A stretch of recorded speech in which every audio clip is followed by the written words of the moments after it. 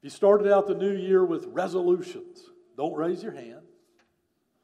Don't raise your hand. Did you make any New Year resolutions? And not surprisingly, study after study concludes that we are not always that faithful to those New Year resolutions.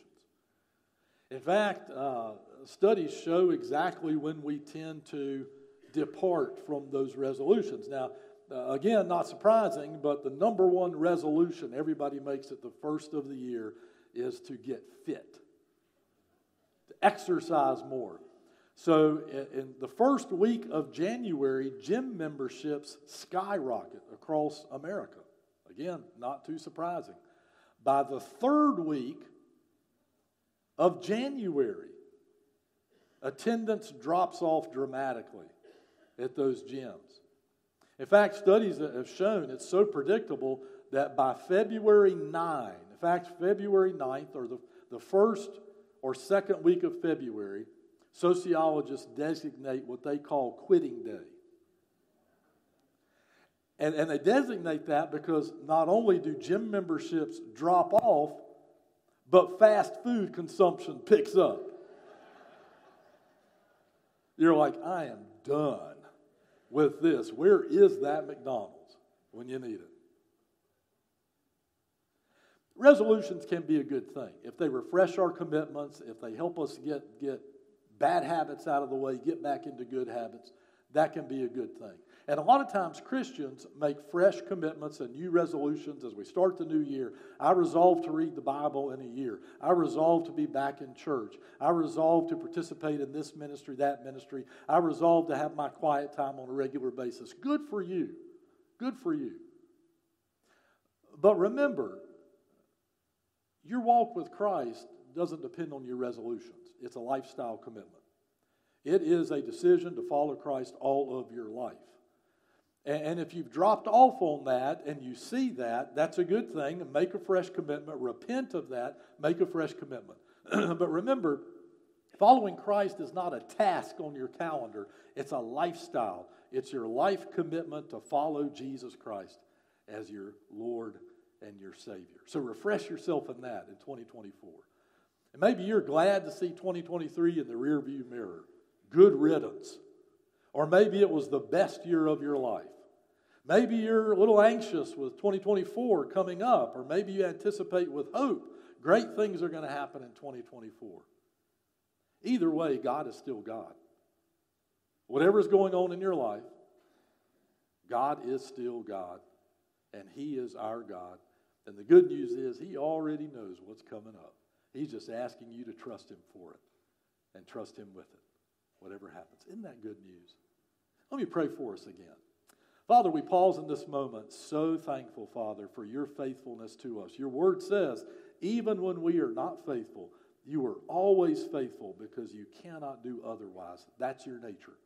You always love us, even when we doubt, even when we struggle. Even, God, when sometimes we are anxious or we even doubt you. You still love us and care for us. So today, God, let this first Sunday of 2024 for all of us be that refreshing time, that realization, that recommitment, God, to bolster our faith in you, to trust you again for whatever lies ahead.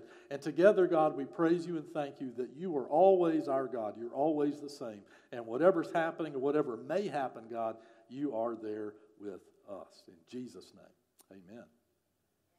Well, this morning we return to the book of 1 Peter. We have 3 more installments in our series that we took most of 2023 in. So find in your Bible with me 1 Peter chapter 5 and verse 8, and hold your place there for a moment. 1 Peter chapter 5 and verse 8. Now you may recall when we wrapped up the installments in 2023, where we stopped was Peter's declaration that God cares for you. You remember him saying that? Humble yourselves, therefore, under the mighty hand of God, casting all your anxiety on Him. Why? Because He cares for you.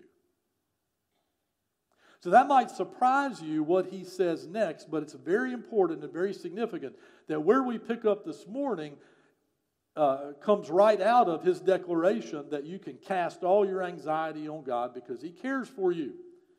To grasp the significance of this, remember who he's talking to. This letter Peter wrote to early believers who were suffering for their faith.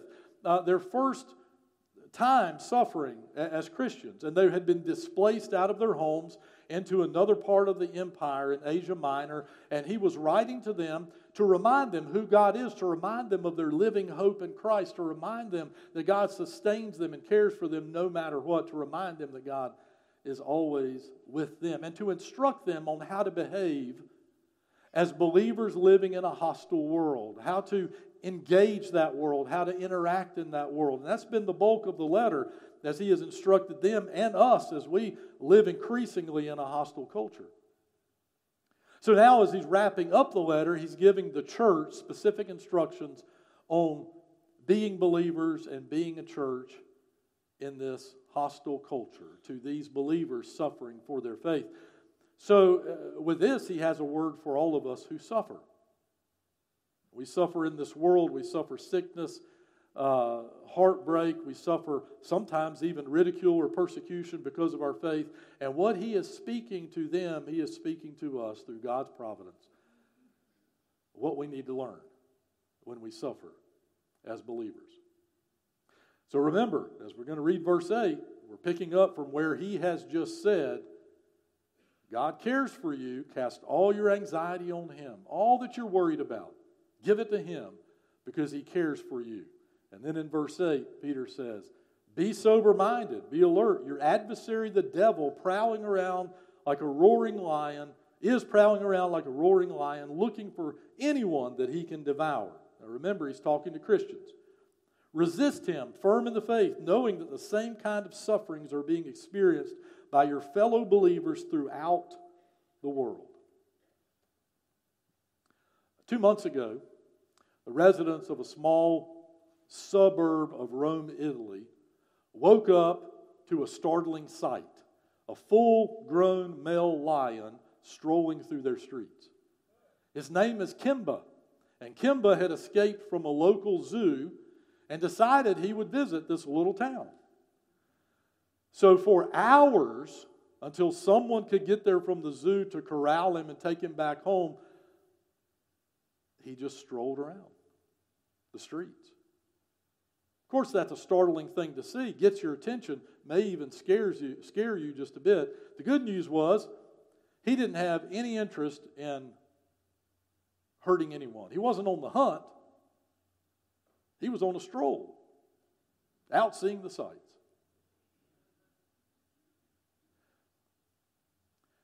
But the very appearance of the lion is startling, unnerving, even frightening. So why is it, Peter says, do we have an enemy in our midst who prowls like a lion, and most of the time we don't care? This lion should get our attention. But Peter points out there's no reason to fear. You just need to pay attention. As he writes this very well-known passage to these believers, we need to put it in context. There is an enemy, like a lion, prowling around in the midst of believers, seeking someone to devour. Most of us know that Satan is depicted in Scripture as the enemy of humanity, and specifically here, the enemy of all Christians and of the church. And we know from that, as Jesus himself says in John chapter 8, the fundamental ammunition of the enemy, of Satan himself, is the lie. He is a liar. In fact, Jesus calls him the father of lies and says there is no truth in him at all. That means it's impossible for Satan to speak the truth. It's not in his nature. He only lies. That's all he can do. But that's a weapon that we tend to be very susceptible to in our fallen nature. In those lies, he frequently tempts us to sin. He also tempts us to complacency and tempts us to laziness and tempts us to busyness. He does all of these things to take us out of the battle, to make us ineffective for Christ. If he can get us in sin, he makes us ineffective, or he makes us think we are. But even more quietly, if he can make us complacent, well, I don't care about my faith, I'm fine. If he can make us lazy, I don't want to do anything for Christ. That's too inconvenient. That's too uncomfortable. I'm too busy. I'm too busy to share my faith. I'm too busy to read my Bible. I'm too busy to go to church, but Christmas and Easter and occasionally otherwise. Satan's fine with that. He's good with that. Stay out of the game. Stay out of the battle. But there's another kind of Christian that he's on the prowl for, and that's the Christian that Peter is specifically speaking to here. It's the Christian who's suffering. In this case, his readers, suffering because they are Christians. For the first time in human history, people are suffering because they are Christians. Losing jobs, losing promotions, losing family members, kicked out of their homes, unable to buy in the marketplace. For no other reasons than they are unwilling to bow their knee to the Caesar. They're unwilling to have, they've cleansed their homes of household idols. These have become the weird people, the outcasts. We want nothing to do with him. They were even considered heretics because they did not practice idolatry. They worshiped this God named Jesus. And they were suffering for it. And that kind of suffering, Satan comes in and he says, listen, if God really loved you, that wouldn't be happening. If you were right to follow Christ, you wouldn't be suffering. There's something wrong with your faith. God doesn't love you. God doesn't care for you. Why cast your anxiety? Why cast your burdens on a God who clearly doesn't care for you if you're suffering? That's the lie that Peter targets. And it's a common lie even today among Christians. We look across the aisle and so looks like they're doing great. Why aren't they suffering? Why am I going through what I'm going through? I'm a good Christian, or at least I thought I was, and we draw this weird conclusion that God doesn't love me as much as God loves him or loves her. And that's the lie that Peter addresses in this passage. That's the battle in the war that we'll address this morning. I want us to go back to the passage and consider your strategic defense against Satan's attack on your faith. An attack that says you must doubt God. He does not care about you. Doubt God. Don't trust him. Doubt God. Turn your back on him. He does not care about you. You wouldn't be going through what you're going through if God cared about you. Go ahead and go back to that sin. It doesn't matter. God doesn't care about you. Don't participate in the church. It doesn't matter. God doesn't care about you.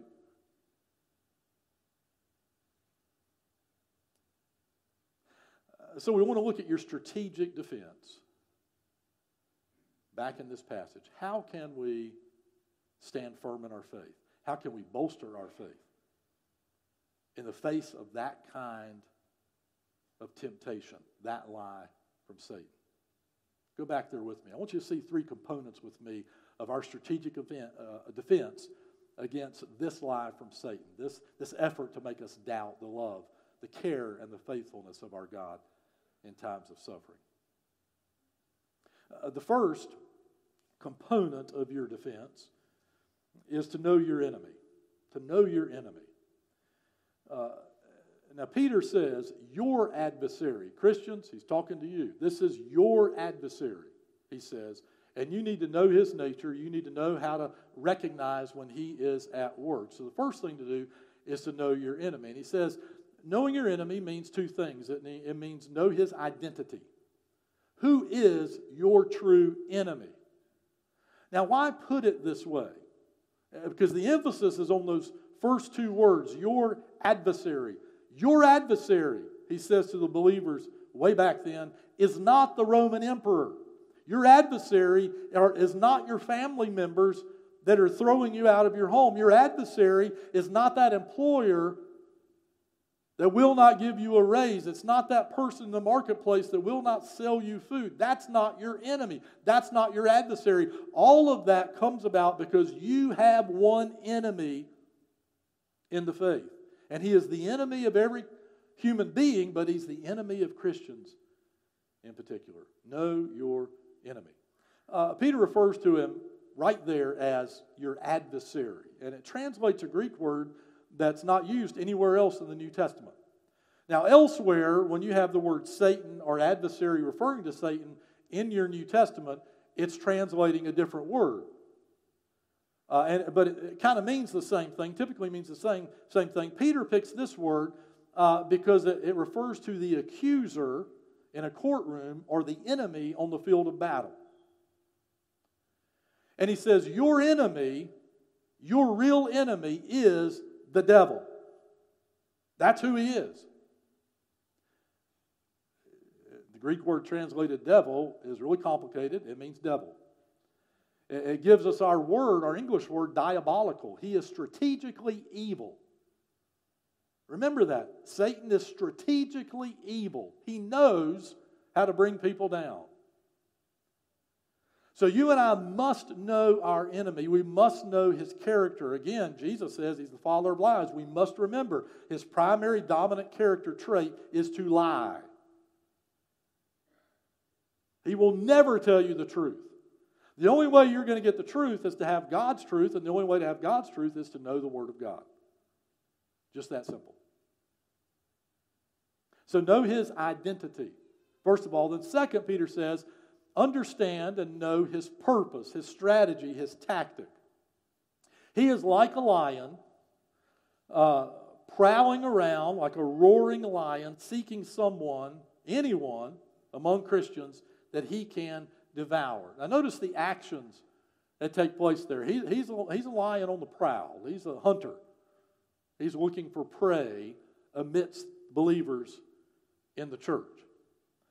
But specifically, he's roaring. Did you notice that? He's prowling, but he's roaring as he prowls. In this context, Peter is picturing the lion in the field hunting prey that roars to strike fear and instill intimidation in the hearts of others. The roaring is the suffering. It's the persecution. It's a picture of that. That Satan is using that in the life of the believer to make them afraid, to make them question God, to intimidate them and make them think they can't make it, that God is not with them. And he's prowling around looking for anyone that this will work on. Anyone, that is, whom he can devour. Pretty graphic picture, isn't it? It's a picture of that believer who has turned their backs on trusting God in their suffering, and they become vulnerable. It's a picture of the wounded animal on the Serengeti that's easy prey for the pride of lions, that comes along behind the herd looking for someone to devour. It's a reminder that your doubt in God never strengthens you. It weakens you. It's your faith in God that strengthens you. Understand his purpose is to bring you down, to hunt you down and to bring you down. That's Satan's purpose. That's what he wants to do. So the first component of your strategic defense is to know your enemy. You know his identity and you know his purpose. We need to remember that in this world we live in, when there is so much turmoil and chaos, while there are so many we disagree with, so many things we struggle about, so much crime, so much devastation, the real enemy behind it is Satan himself. We need to remember in this political year, this election year coming up, that while we might not all vote the same, those that don't vote the way we do, that's not our enemy. Our enemy is Satan. And no matter how you vote, Christian, listen, no matter how you vote, you follow Christ. He is your Lord. He is your master. Sometimes Satan knows that better than we do. We get so caught up in the cultural chaos of the age, on social media, in the news. We play right into his hands. We forget who it is that we trust, who we follow, and who it is that wants to bring us down. who it is that wants to distract us, who it is that wants to devour our faith and make us weak. So remember who your enemy is. Remember who your enemy is. Know your enemy. Then Peter says, second, practice your strategy. Practice your strategy. Here's what you do. Now, the Bible includes in this, and I'll bring out a couple of things in just a moment. Peter doesn't try to unpack everything the believer should be doing, but what he says is notable as your strategy in your defense against the evil one who's prowling around looking for someone to devour. And the first thing he says is stay alert. Stay alert. Sober-minded and alert, he says. Two different phrases and words that target the same concept, that the battle is first and foremost in the mind. Satan is seeking to instill doubt in your mind about God, to take the faith out of your mind. This is why the Apostle Paul says what believers should be doing is taking every thought captive in obedience to Christ. Everything you think should be aligned with the Word of God, and you should give Satan no room to get in your mind and plant doubts in your mind. You should give the culture no space to put ungodly things into your head or into your mind. Sober-minded means to be clear thinking about the things of God. A sober-minded person is in the Word of God and in prayer and knows the difference between what God says and what Satan says. The sober-minded person recognizes the work of God and recognizes the temptation of Satan. Sober-minded means clear thinking. Alert means paying attention to who's at work, what spiritual warfare is going on. Paying attention so you recognize Satan when he comes after you.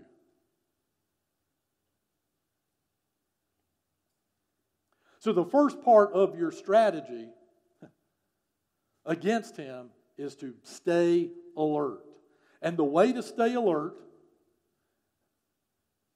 is to invest yourself in the way God thinks, in prayer and in the Word of God. And I'll tell you honestly, if you're not doing that, you are susceptible to the kind of doubt that Satan wants to sow in your life. The enemy's looking at you.